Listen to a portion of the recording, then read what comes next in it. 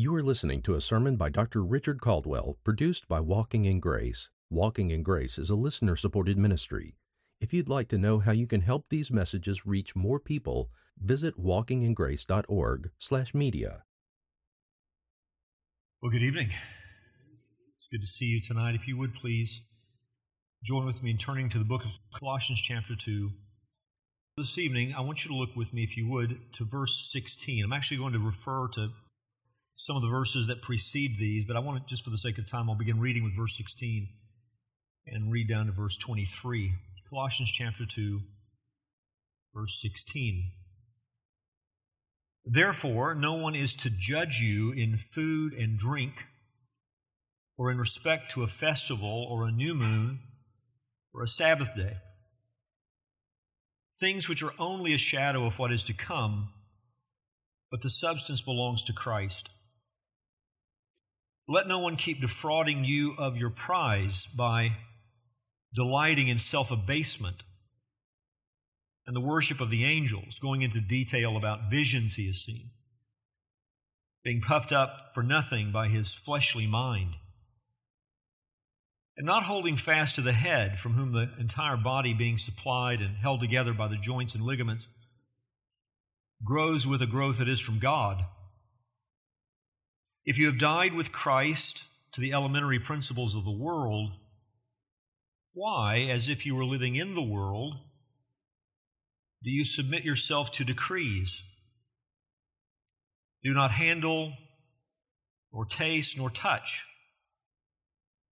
which deal with everything destined to perish with use, which are in accordance with the commands and teachings of men, which are matters having, to be sure, a word of wisdom and self-made religion, and self-abasement and severe treatment of the body. I want you to underscore this phrase in your mind, but are of no value against fleshly indulgence. But are of no value against fleshly indulgence. Let's go to our God together in prayer and ask His blessing on our time in His Word tonight. Father in heaven, thank you for this church. Thank you for all that you have been doing and continue to do in our midst. Thank you for all of those whom you've added to this congregation and how you've brought us together in this very time to serve you shoulder to shoulder, having the joy of giving our lives for the sake of the gospel, for the sake of others, for the sake of Christ.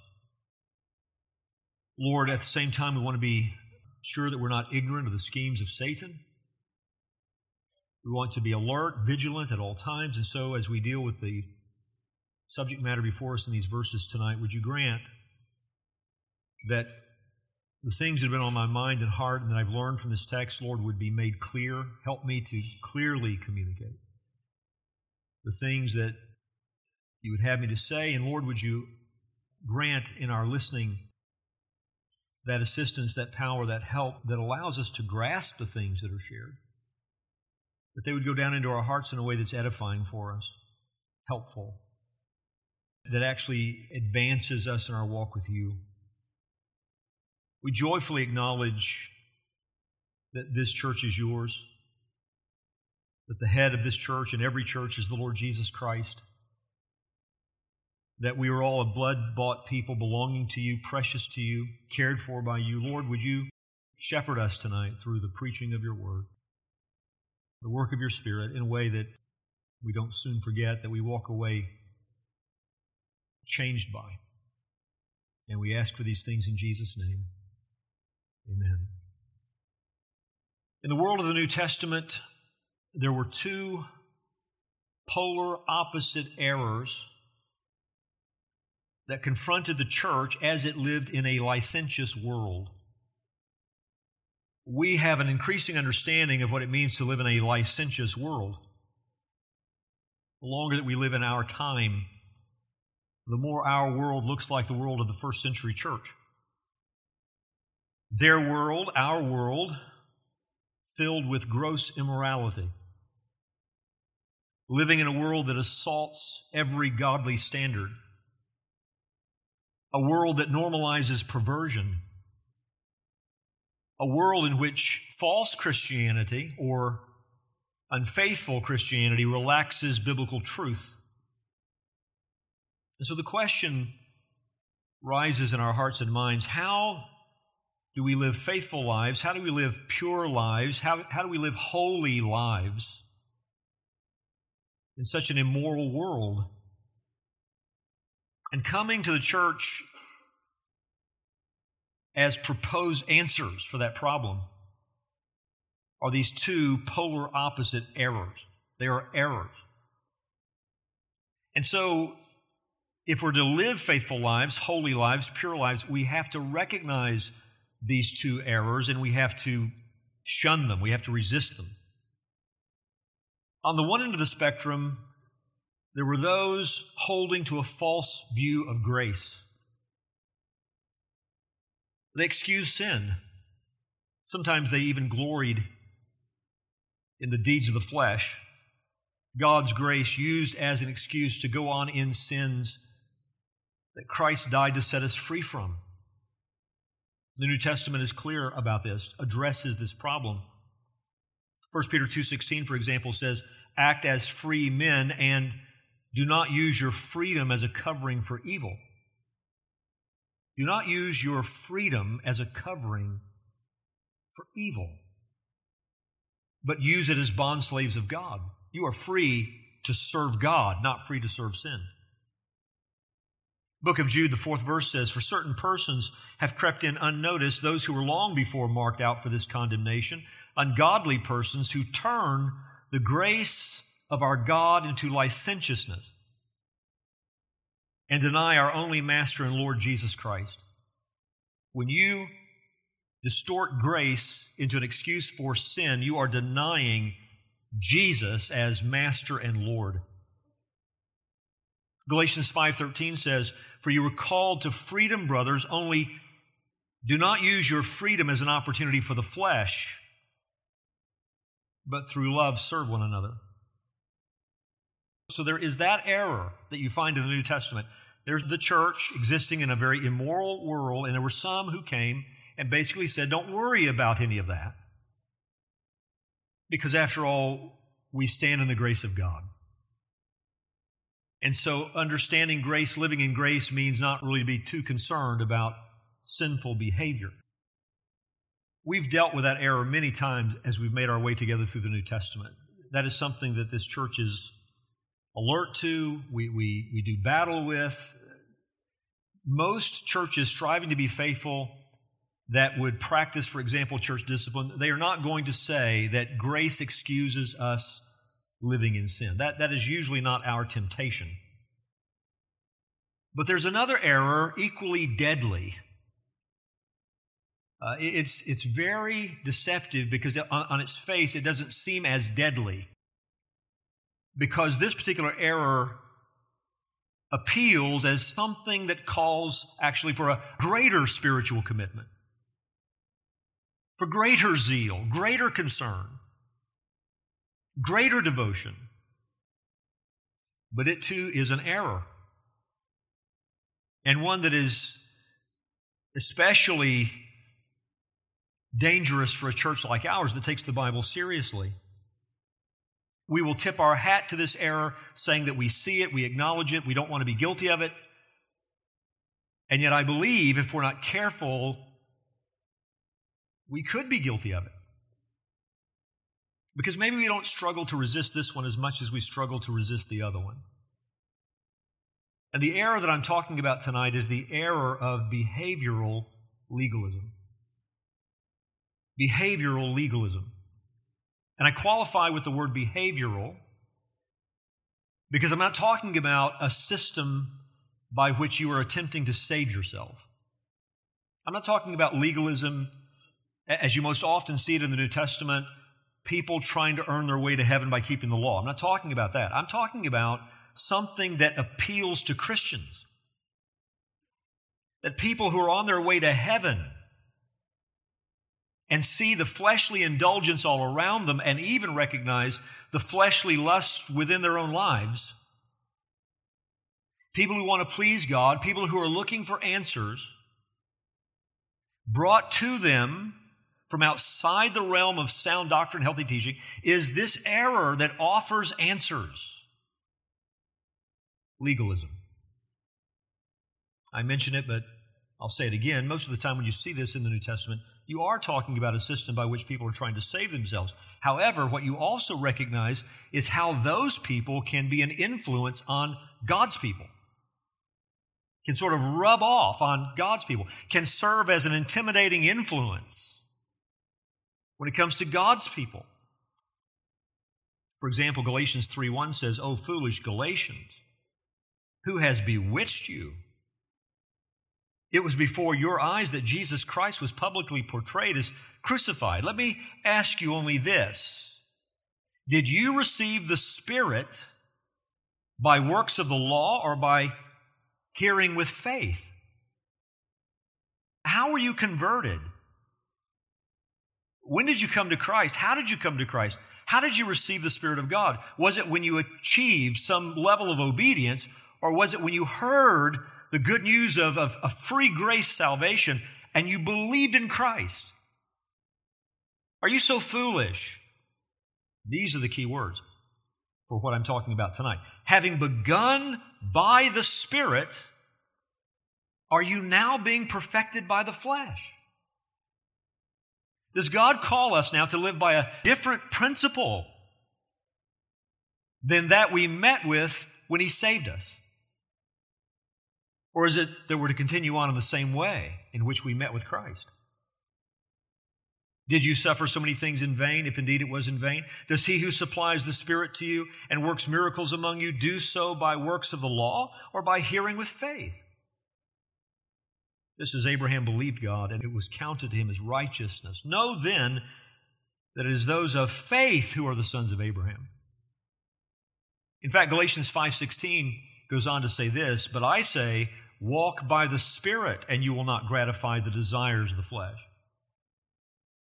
How do you not gratify fleshly desires? Answer, walk by the Spirit.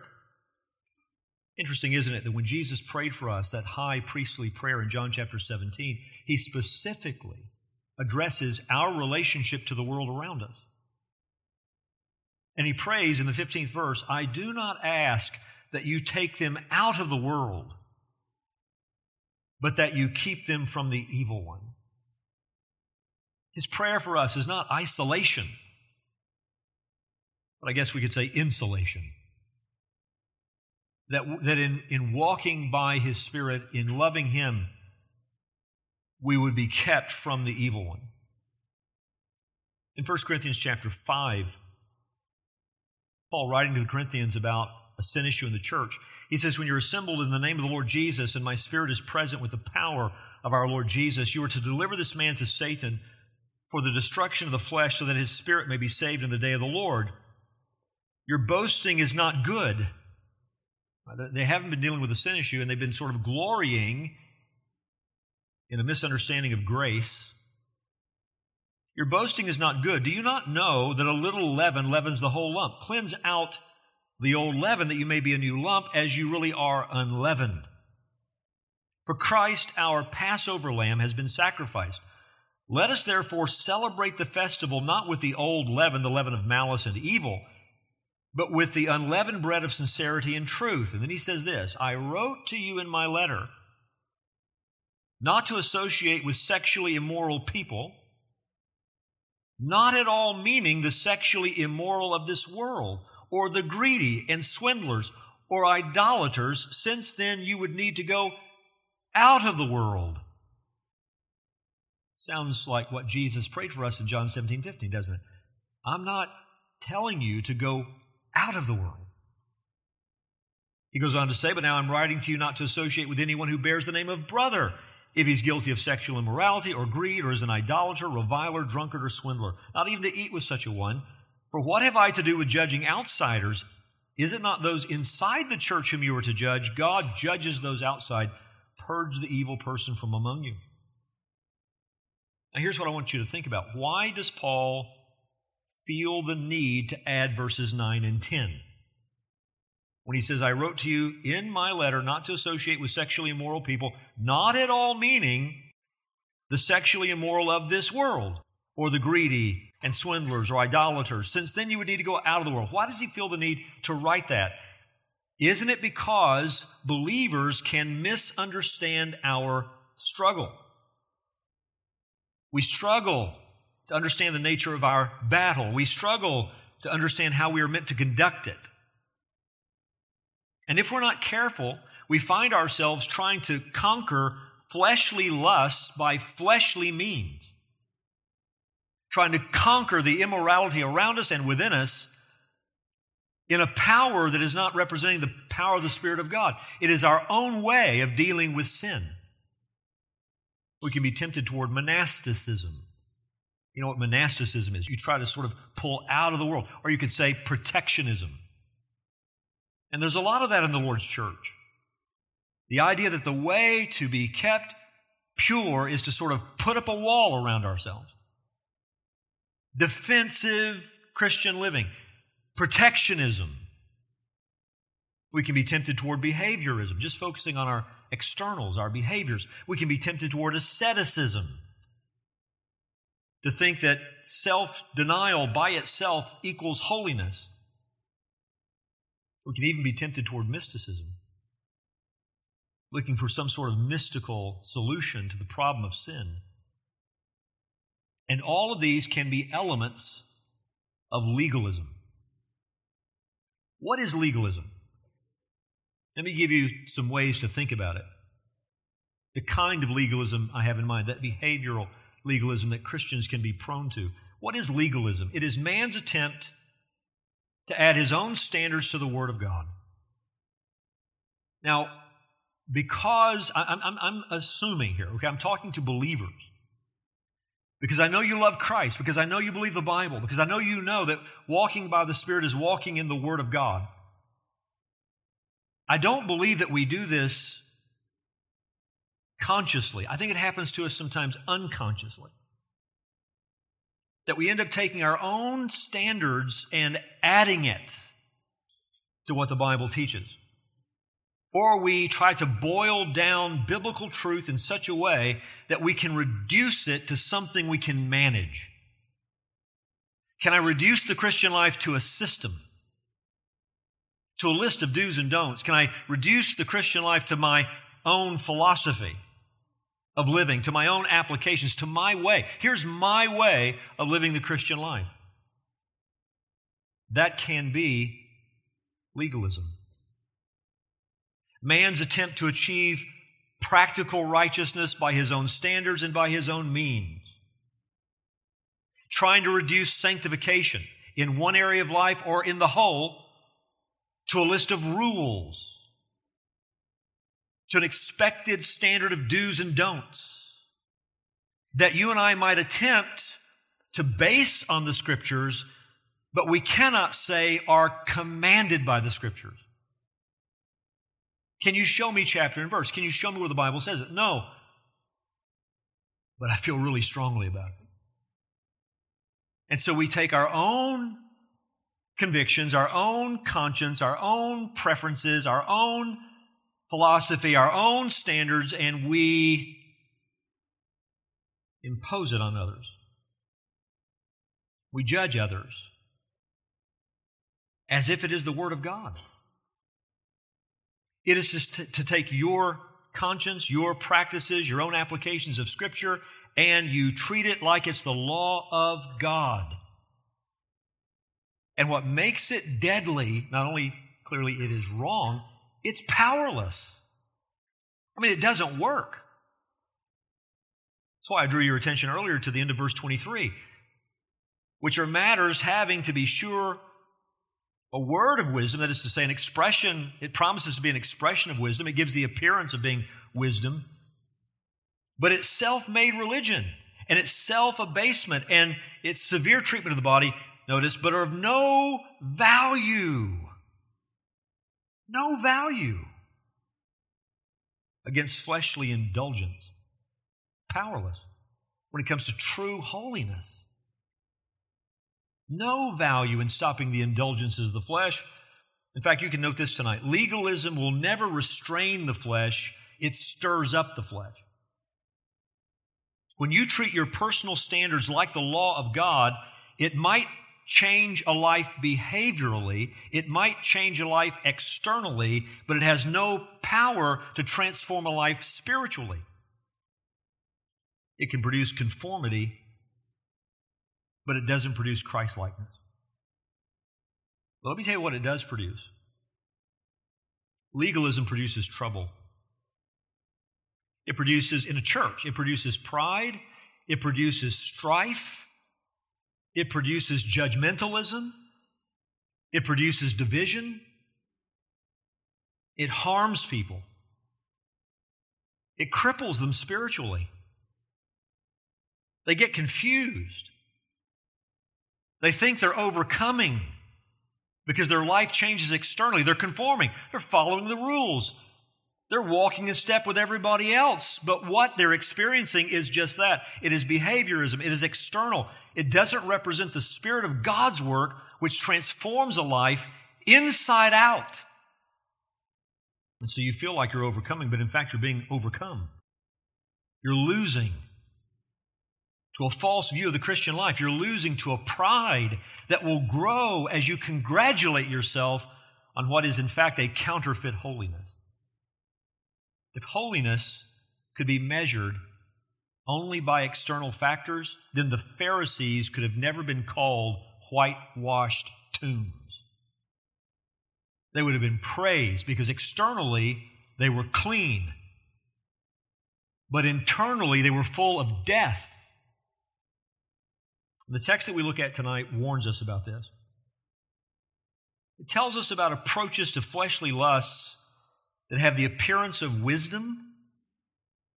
They make people feel better about themselves and about those who agree with them, but in fact they're of no value.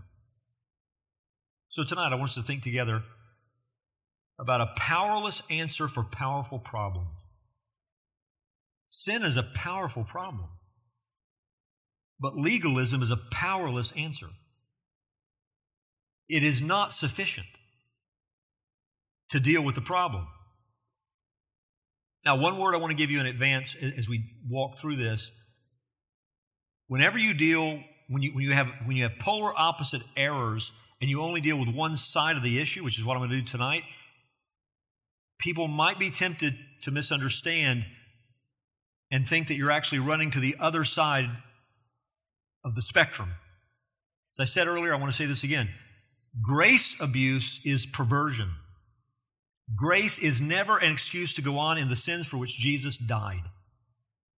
If you understand the grace of God, grace will be a tutor to you. It will be a teacher to you, and it will teach you to deny ungodliness in this present world. So there is no such thing as holiness without fighting sin, without dealing with sin. What I'm talking about, though, is you have to deal with sin in the way God ordained, not in the way some man constructed.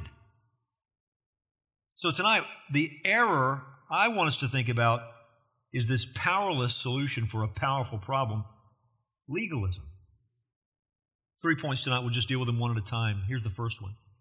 I want us to think about the specific problem being faced in Colossae. The specific problem being faced in Colossae. Before you can take these truths and transfer them into the present, before we can deal with our own lives, we need to be clear about what was going on in this church. And honestly, it's a little tough to pin down because until the 8th verse of the 2nd chapter, Paul is dealing with the error represented in this chapter. He's dealing with it vaguely. Beginning with verse 8, he begins to be more specific, so we can put some of the elements of it together. But even then, it's difficult to pin down exactly what the error consisted of. But I think it's fair to say what they were having to do battle with and be on the alert about was a religious philosophy. A religious philosophy that had 3 elements. There was a Jewish element to the error. You saw this as we read the verses. Feast days, Sabbaths, dietary restrictions. So there was a Jewish element to this error. It was also mixed with a philosophical element. They lived in a world that loved wisdom, loved human wisdom. And so it seems there was that mixed in along with the restrictions from the Old Testament law. This is why he talks about To be sure, it has an expression of wisdom or the appearance of wisdom in self-made religion. And we'll deal more in just a moment about, he talks about human traditions and all the things that have to do with things that emerge from men. So there's a wisdom element wrapped up in this, and then there's mysticism wrapped up in it. Because he talks about visions and he talks about the worship of angels. This error, then, represents syncretism. It's a mixing together of ideas. Syncretism, the amalgamation or attempted amalgamation of different religions, cultures, or schools of thought. You take from various places, you mix this thing together, and there's your philosophy. Well, they were battling with something like that. A philosophy trying to make inroads into the church at Colossae that involved a Jewish element, a wisdom element, a mystical element. Quick note to nail down in your thinking. Legalism is almost always syncretistic. Because what it does is it tends to take something that is true and authoritative and try to mix it with what is not authoritative. It will take from the Scriptures, for example, and then try to mix that with my own application of the Scripture or my own ideas about those Scriptures, my own philosophy based on those Scriptures. We take what is authoritative, what doesn't have equal authority, we mix it together, but then we hold everybody accountable for the mixture. Not for the Scriptures, but for the mixture. This is what they're doing in Colossae. They're mixing together these philosophies. Misunderstanding the Old Testament law, human wisdom, mysticism. Verse 16, you see an insistence on Old Testament dietary laws. Therefore, no one is to judge you in food and drink. You also see an insistence on Old Testament calendar observances or in respect to a festival or a new moon or a Sabbath day. You see an insistence on asceticism. Verse 18, let no one keep defrauding you of your prize by delighting in self-abasement. Self-abasement. American Standard has the same thing, self-abasement. The reason why they translate it that way is the word itself has to do with humility. In fact, it can be translated in positive context as humility. The reason why the ESV, LSB have asceticism is because the larger context seems to indicate that this humility was thought of in terms of self-denial.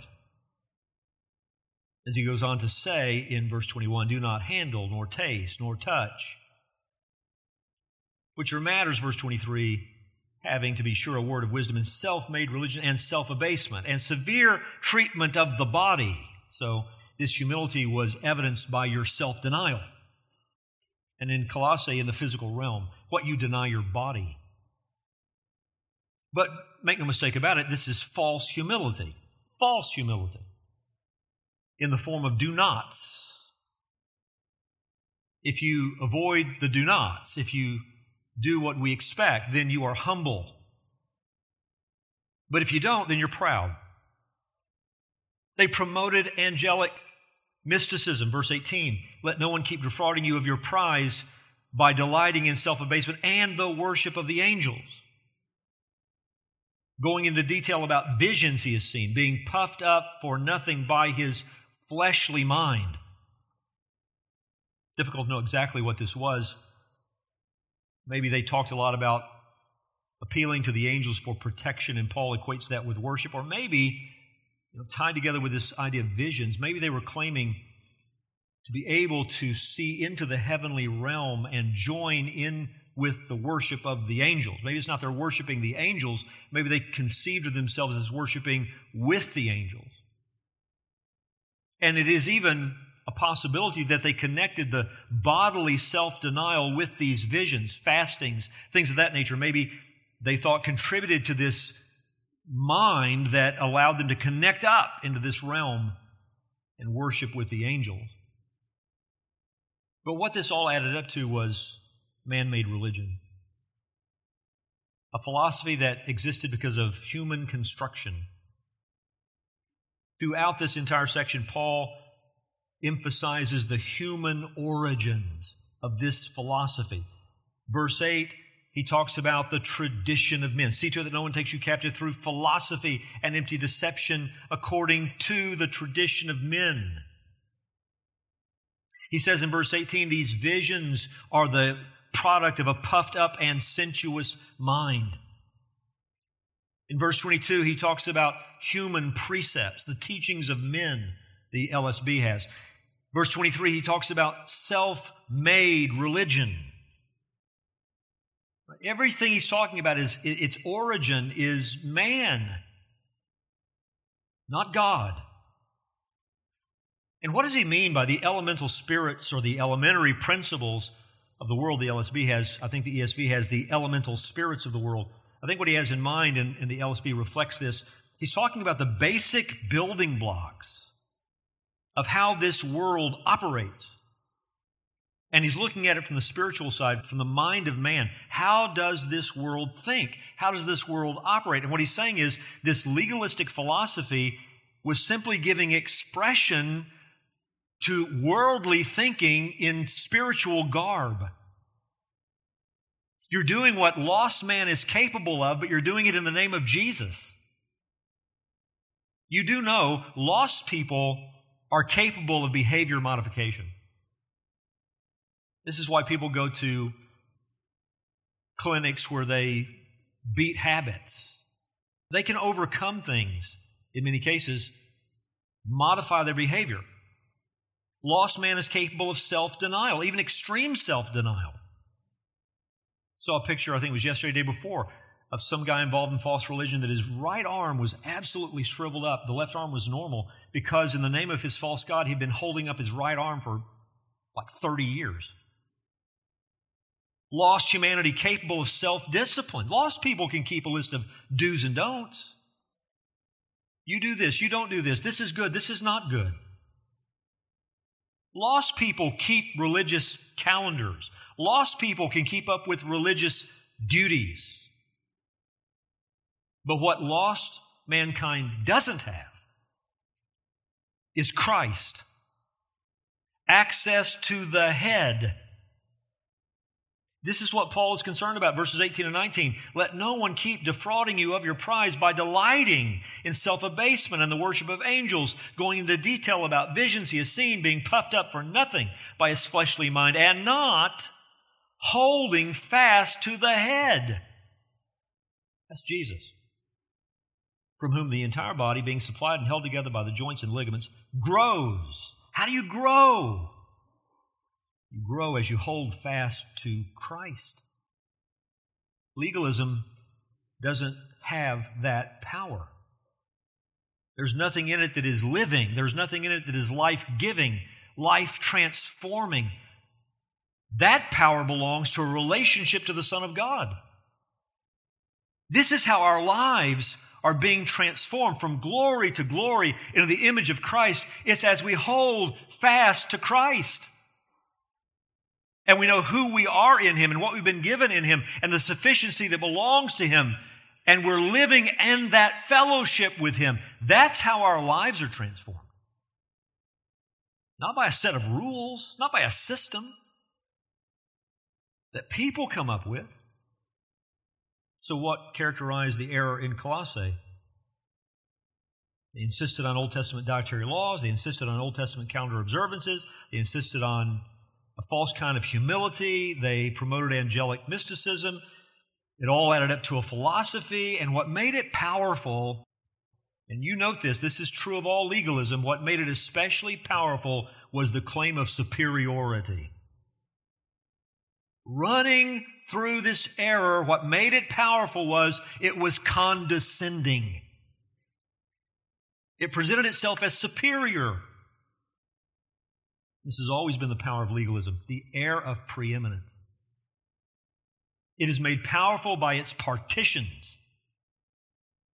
This is why, though it promises freedom, it takes people captive. Verse 8, see to it that no one takes you captive, that no one makes you their slave through philosophy and empty deception, according to the traditions of men, according to the elementary principles of the world, and not according to Christ.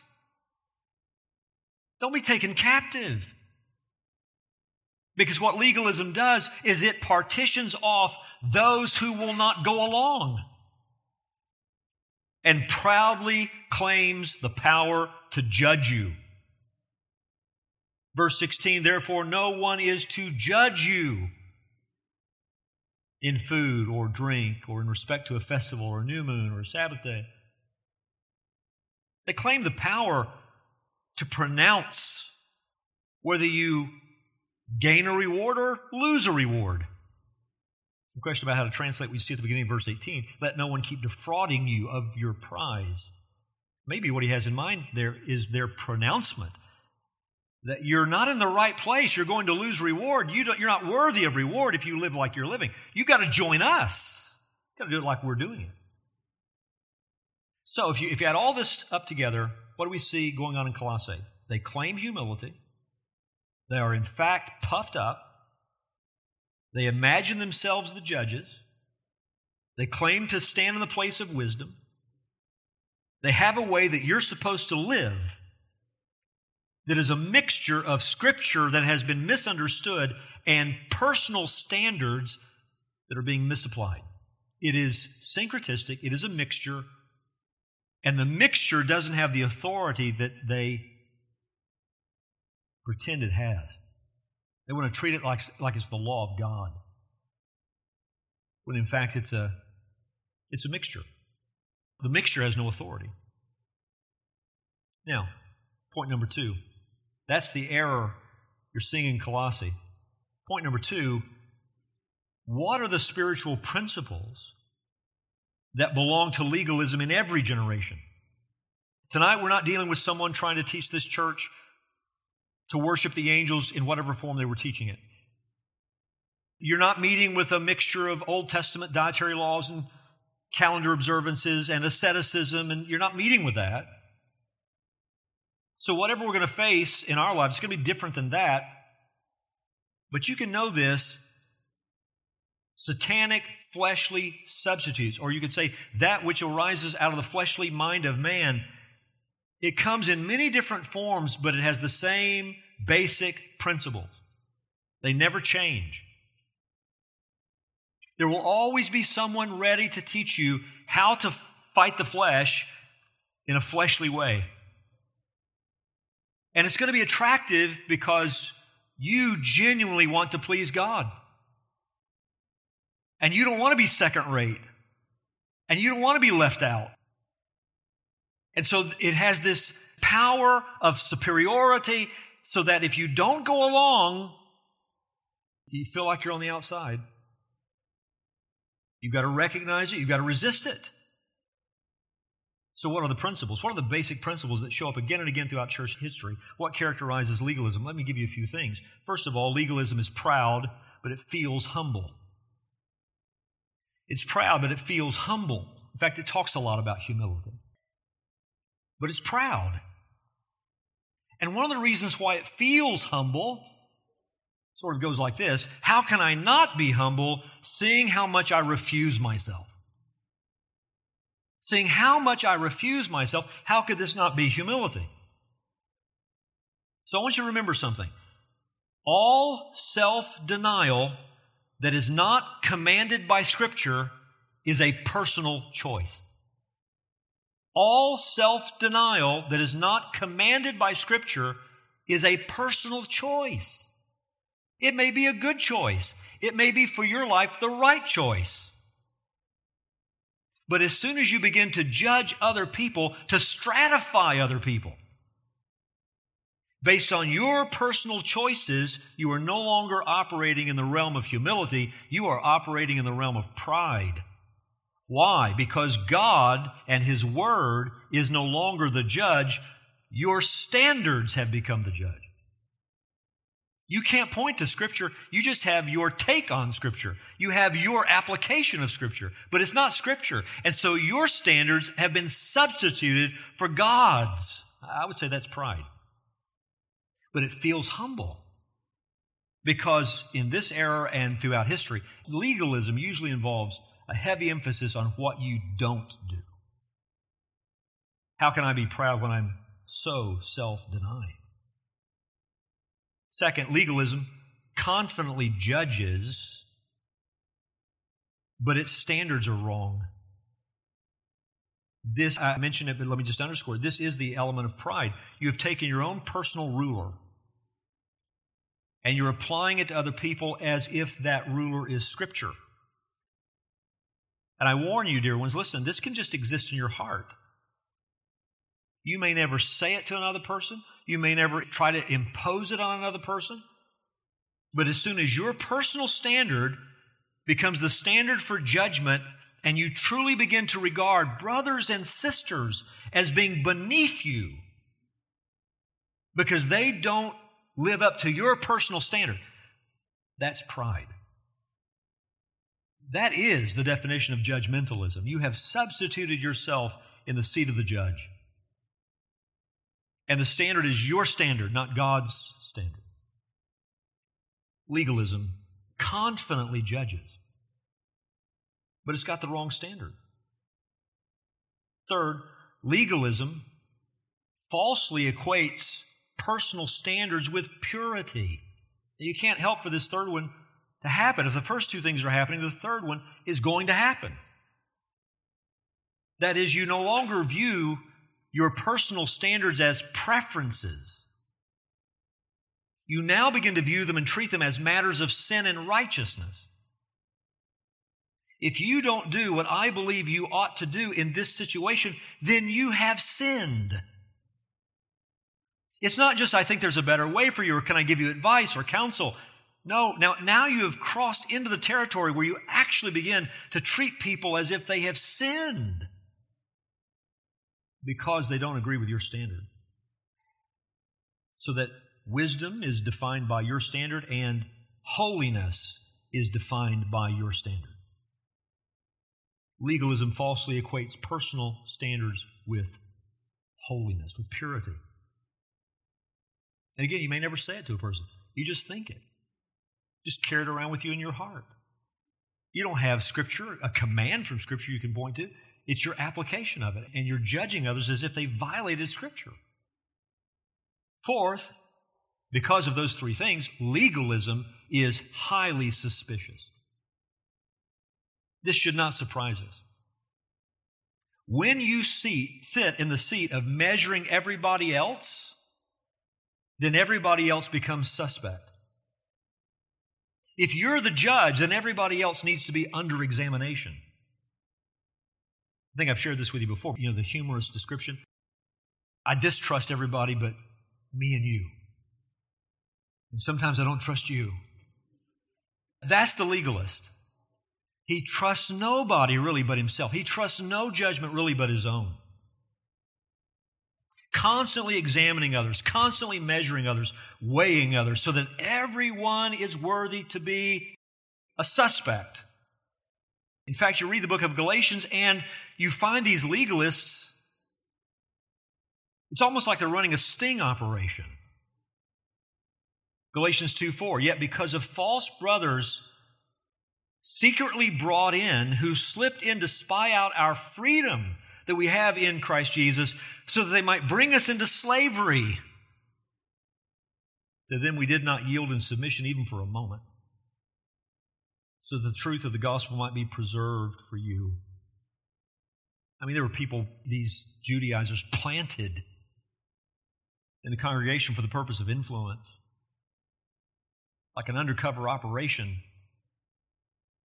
This can begin to exist in churches where we're constantly watching one another with suspicious eyes. And that's when you'll know legalism has taken root. There is no generosity, there is no graciousness, there is no believing the best. Legalism is highly suspicious. I mentioned this, but I want to say it again. Legalism often joins a misunderstanding of Scripture with spiritual mysticism. You say, well, what might be a modern example of that? I've seen it many times, and it goes like this. I take what I know of Scripture and I judge you not by a violation of Scripture that I can quantify, but by my instinct. I mean, I just feel like you might not be doing well. I think I'm doing okay. No, I've got this sense. And we begin to deal with other people not based upon anything that is objective, but something subjective. That is mysticism. And I want to be clear, God does grant instincts. But even if you're someone that God has granted really good instincts, you've got to, in your own mind, you've got to make clear to your own heart, my instincts are fallible. They must not be given authority. I can be wrong about what I sense. R. Kent Hughes said what I believe for ages, and he just said it. You ever read something like that? You go, man, there it is. Listen to what he said. The idea that spirituality can be quantified provides an unfortunate basis for pride and judgmentalism. The flesh finds doing truly spiritual things difficult, as the spirit is willing, but the flesh is weak. But the flesh has no problem with religious rules and regulations. There's an authentic lure to legalism, but it spawns judgmentalism. Judgmentalism is miserable for the judged and the judging because it shrivels our souls. Legalism is intrinsically joyless. As the savage tribesman observed when a missionary was trying to convert him, the tribesman was very old and the missionary was very Old Testament, with a version of Christianity which leaned very heavily on the thou shalt nots. After listening to what the missionary said, the tribesman replied, to be old and to be Christian, they are the same thing.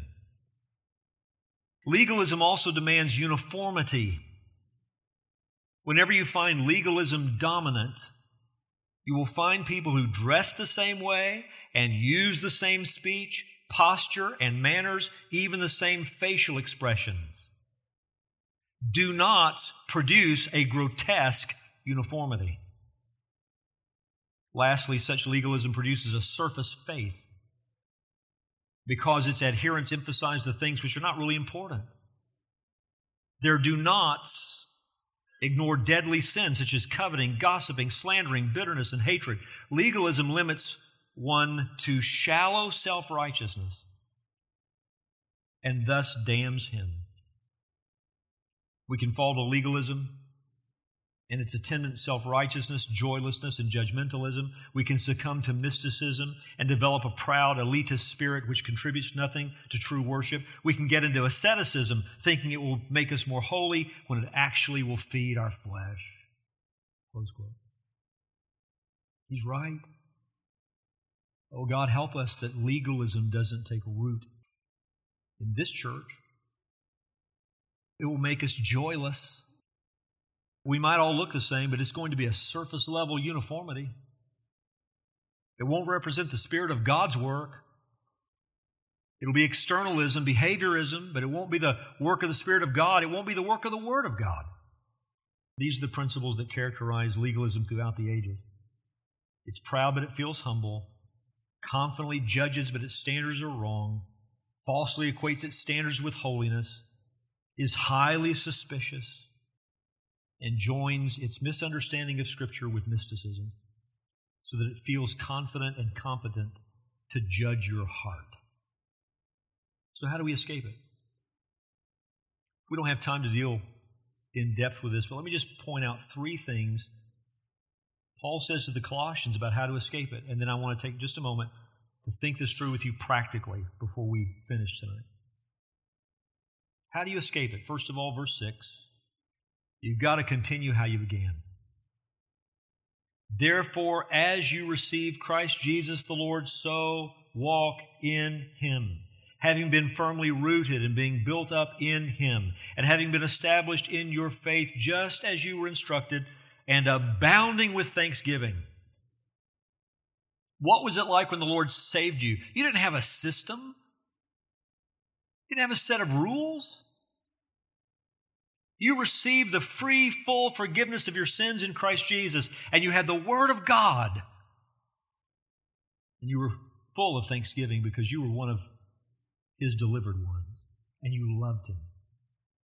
You read the Bible because you loved Him. You shared the gospel because you loved Him.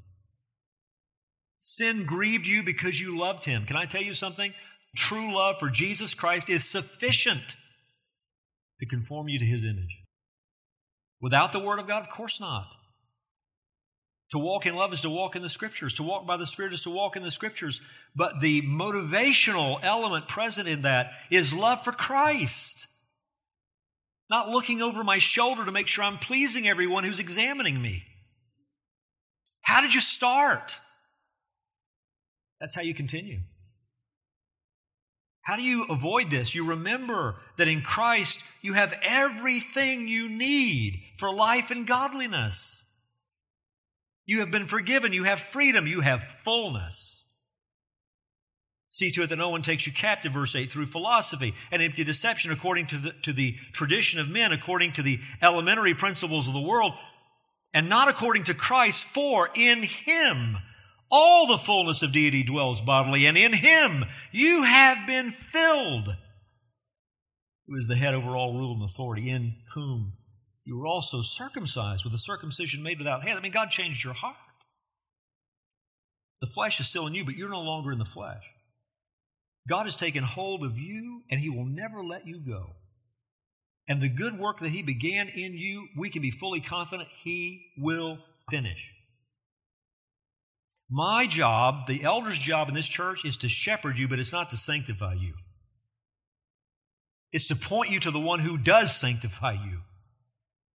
And this is something you see consistently in Paul's letters, sometimes in a way that amazes us. You'll see a church that's in real trouble. 1 Corinthians comes to mind. And yet he's praising the church and thanking God for so many good things in them. And he expresses his confidence that the Lord will do His work in their lives.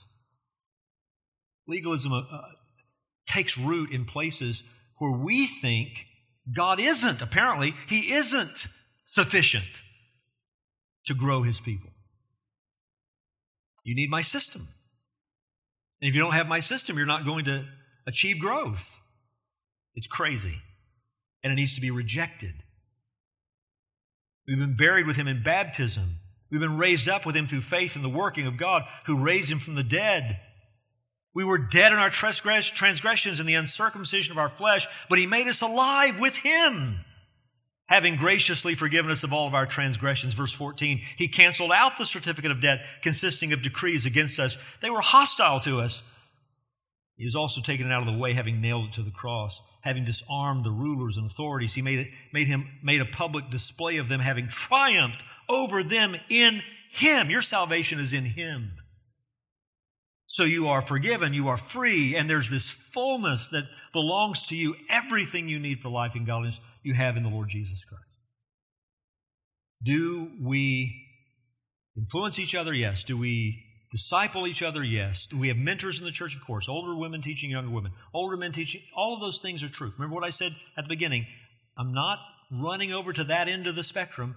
I'm trying to emphasize something we had better do battle with also. And that's the idea that you need some sort of supplementation that comes from people instead of recognizing what you have in Jesus. If that makes sense, would you say amen? So remember this. You have this fullness in Christ, which means, third, you refuse to be taken captive by man-made religion. You refuse it. Verse 16, therefore no one is to judge you. You don't give in to it. You don't yield to it. Like we read earlier in Galatians, we didn't yield in submission to them for a moment. Galatians 2:4, yet because of false brothers secretly brought in, who slipped in to spy out our freedom that we have in Christ Jesus, so that they might bring us into slavery, to them we did not yield in submission even for a moment. Why? So that the truth of the gospel might be preserved for you. Here's the principle.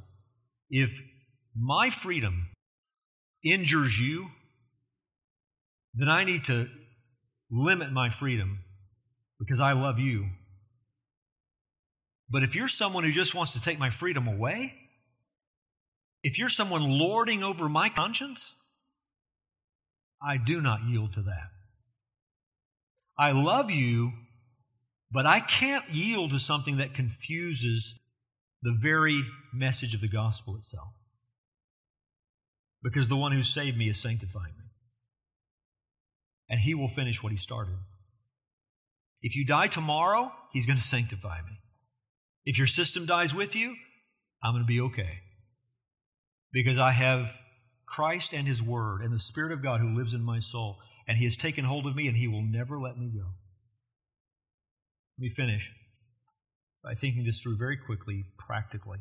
How do we live this out? I've talked in broad terms about how we resist it. Continue as you started. Remember that you have this fullness in Christ Jesus. Refuse to be taken captive by man-made religion. How do you live it out? Number one, differentiate between biblical commands and personal applications or personal wisdom. Can you do that? I'm talking about now, this is something we have to do in our own lives, in our own mind. I'm talking about your standards, not somebody else's, your standards. Do you distinguish in your thinking between what the Bible says and what you have done with what the Bible says? Do you know the difference? And this is self-limitation. This is what's necessary for you and I to be faithful to Christ. I don't want to ever be guilty of imposing on you or anybody else my standard. There's got to be a difference in my own thinking between thus says the Lord and what I have done with what the Lord has said. Make that distinction in your thinking. Second, recognize where you've begun to treat a personal application like a biblical command. Can you see it where you've done that before? Where you've taken your application of Scripture and now you've treated it like it's a command from God. How does that show up? It shows up in how you view other people. Be honest with yourself. Have you ever looked down on someone else, not because they're violating Scripture, but because they're violating your application of Scripture? What is your expectation concerning other believers? Do you sort of leave the impression, if you're really going to be faithful, you have to conform to my standards? Do you pick and choose associations with other believers, not based upon Scripture, but based upon your applications of Scripture? Your conversations with and about other believers. Do you find yourself suspicious of, slandering people, not because they're violating Scripture, but because they're violating your application of Scripture? Make the distinction in your mind and then ask yourself, where have I been treating application like it's a biblical command? Or personal wisdom like it's a biblical command? Third, when dealing with personal application, do not plow through your conscience. So you say, you're right, Pastor. I see the difference between a biblical command and my application of it. I guess I just need to sort of jettison my personal applications. No, that's not what we learn from God's Word at all. Some of your personal wisdom is good and right. In fact, some of what you hold to is going to be safer and better than what someone else chooses. In fact, you might be right to the degree that one day you see them suffer a bit because they have a different position on something that you hold strongly to. That still doesn't give you the right to treat your application like it has the authority of Scripture. That's when you pray for someone, you might give them counsel, but what you don't ever do is treat them like they're sinning because they're violating your application, nor does it mean that you just throw away your application. I'll give you an example. Here's a practical example. I've done now, I think, 2 long series where we dealt with what the Bible teaches about alcohol. And in both those series, I made clear to you, I cannot say that someone who drinks alcohol is sinning. Why? Because there's no command to that effect. But as a pastor, if I had my way, this would be a teetotaling church. No one would drink. Why? Because if you sat in my seat, our seat, and you saw how many problems we're dealing with related to alcohol, and if you understood how even your example might influence someone else in a way that's going to harm them eventually, you might have a different perspective of it. So when I see especially young people who not only practice that liberty, but they flaunt it, they advertise it, you're looking at immaturity. You're looking really at a lack of love. But what I will not do is walk into a restaurant and see you with a glass of wine on the table and tip it over on my way by. And not speak to you at church come Sunday. I've got to differentiate in my own thinking. Biblical command, personal application. But I'm going to tell you this, you're not going to see me, by the grace of God, I would say, drinking that glass of wine at my table. Because I'm not going to throw away my own conscience just because it's not a biblical command. It's a personal application of some wisdom principles. Does that make sense? Which leads to my next practical point, that is, when dealing with personal application, don't trample on somebody else's conscience. So I can share what I believe and why I believe it and why I make the decisions I do, but then I have to set you free to deal with the Lord in your own conscience. In fact, I will injure you if I don't teach you that and if I don't allow you that. Now all of a sudden you become tied to my, I was going to say skirt tails, but I don't want that. You know what I'm saying? To me. If you are a faithful discipler, let me tell you something. You're not wedding people to yourself. You are wedding them to the Lord Jesus Christ. You are turning them, their eyes, their hearts, their focus on the one who bought them with His blood.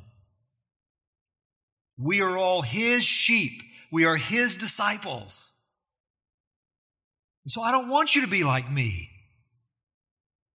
Only to the extent that my example might be helpful to you, praise the Lord. But I'm telling you, what I want is to be more like Jesus. And what I want for you is to be more like Jesus. There is a verse, Hebrews 13:7, that teaches you can look at the example of your elders and see the outcome of their lives and imitate their faith. But it's interesting, it says imitate their faith. Imitate their faith. Our lives are transformed as we walk in the Word of God out of love for Jesus Christ. So don't trample on somebody else's conscience. And final thought, in all your ways, strive for what is true holiness. Not a faux holiness, not a fake holiness, not an external thing that's really a counterfeit. True holiness. What can you say about true holiness? Produced by the Spirit of God. Read it a moment ago, Galatians 5:16. But I say, walk by the Spirit, and you will not gratify the desires of the flesh. Walk by the Spirit. It's produced by the Spirit of God. True holiness is found in the way of believing God. Holiness is produced in a faithful life, in a life that believes Scripture. Galatians 3:2, let me ask you only this. Did you receive the Spirit by works of the law or by hearing with faith? Are you so foolish? Having begun by the Spirit, are you now being perfected by the flesh? No, you progress in the Christian life by hearing with faith. You believe the Bible and you walk in the truth. True holiness is first inward and then outward. I'm not denying it happens at the same time, but I'm saying if there is nothing inward, then whatever is outward is a lie. Romans 14:17, for the kingdom of God is not a matter of eating and drinking, but of righteousness and peace and joy in the Holy Spirit. True holiness is not measured by restrictiveness. This is perhaps the number one misunderstanding, that holiness is measured by don't. And forgetting that for every don't, there is a do. And so as we pursue Christ with a heart of devotion, what we're going to find is we have joy. 1 Timothy 6:17, I love this. As for the rich in this present age, charge them not to be haughty, nor to set their hopes on the uncertainty of riches, but on God. Don't set your heart on what you have. Set your heart on the one who gave it to you. So get rid of everything you have. Live in a monastery. Take a vow of poverty. Treat your body roughly. No. But on God, who richly provides us with everything to enjoy. Who is your God? He is a God who takes pleasure in the pleasure of His children. He's the God who put Adam and Eve in a garden full of everything wonderful, one thing off limits that spoke of Him as God and them as not God. That's your God. The God who drove them out of that garden after they fell because they would have settled for something less than He's willing to give us all and has given us all in Christ Jesus. Lest they take of the tree of life and live forever. In that condition, He drives them out because He has something better for us than we would choose for us. That's our God. A God who made this world that even under a curse, look at its beauty, look at its variety, look at its gifts. Legalism takes life and reduces it down to this narrow, grudging, joyless, suspicious existence. That's not holiness. That's a satanic counterfeit. No, your God has provided all sorts of things for you to enjoy, but you enjoy those things not apart from Him. You enjoy those things with Him preeminent in everything. Marriage is a joy, isn't it? But Christ is preeminent in marriage. Raising children is a joy, but Christ is preeminent in the home. I had someone who wrote me an email once and told me I was worldly because I like the Dallas Cowboys. For real, because I like football. I like football. But if pleasing Christ meant I gave it up tomorrow, I'd give it up. You understand? You can enjoy things and those things not have you. And that's our God. He gives us all sorts of things to enjoy, but they don't have us. He has us. He is preeminent in everything. So, dear church, as we grow and as we come together with all sorts of backgrounds and different views, and perhaps some of those views are even about what's permissible and what isn't, and how we ought to do this or do that, make the distinction between God's commands and your application. And don't become a legalist who sits in judgment of everybody else because they don't do it the way you do it. And keep pointing one another to Christ. Give counsel to each other. Help each other. Give advice. That's perfectly good. But then understand that your brother or sister's sanctification is ultimately in the hand of the one who saved them. And He's going to finish what He began. And that will turn us into a church of helpers, not a church of law enforcement agents. Amen? Let's pray together. Father in heaven, thank You for Your grace to us in Your Son. Thank You that that grace teaches us to deny ungodliness and worldliness in this present age and to live holy lives. But thank You that we have access to a true holiness that is a matter first and foremost of the heart, so that we are not whitewashed tombs. We're not full of dead men's bones. That where there is righteousness and peace and joy in the Holy Spirit, there you're meeting with the kingdom of God. Lord, help us to love each other in a way that's generous, gracious, patient, forgiving, kind. Help us, Lord, to endure with each other, to continue even when we have challenges in friendships, relationships, fellowship. Lord, help us to love each other lavishly because we have received Your love lavishly. Help us to love each other as we've been loved. And in this, Lord, may You be glorified and may Your church please You. We ask for these things in Jesus' name.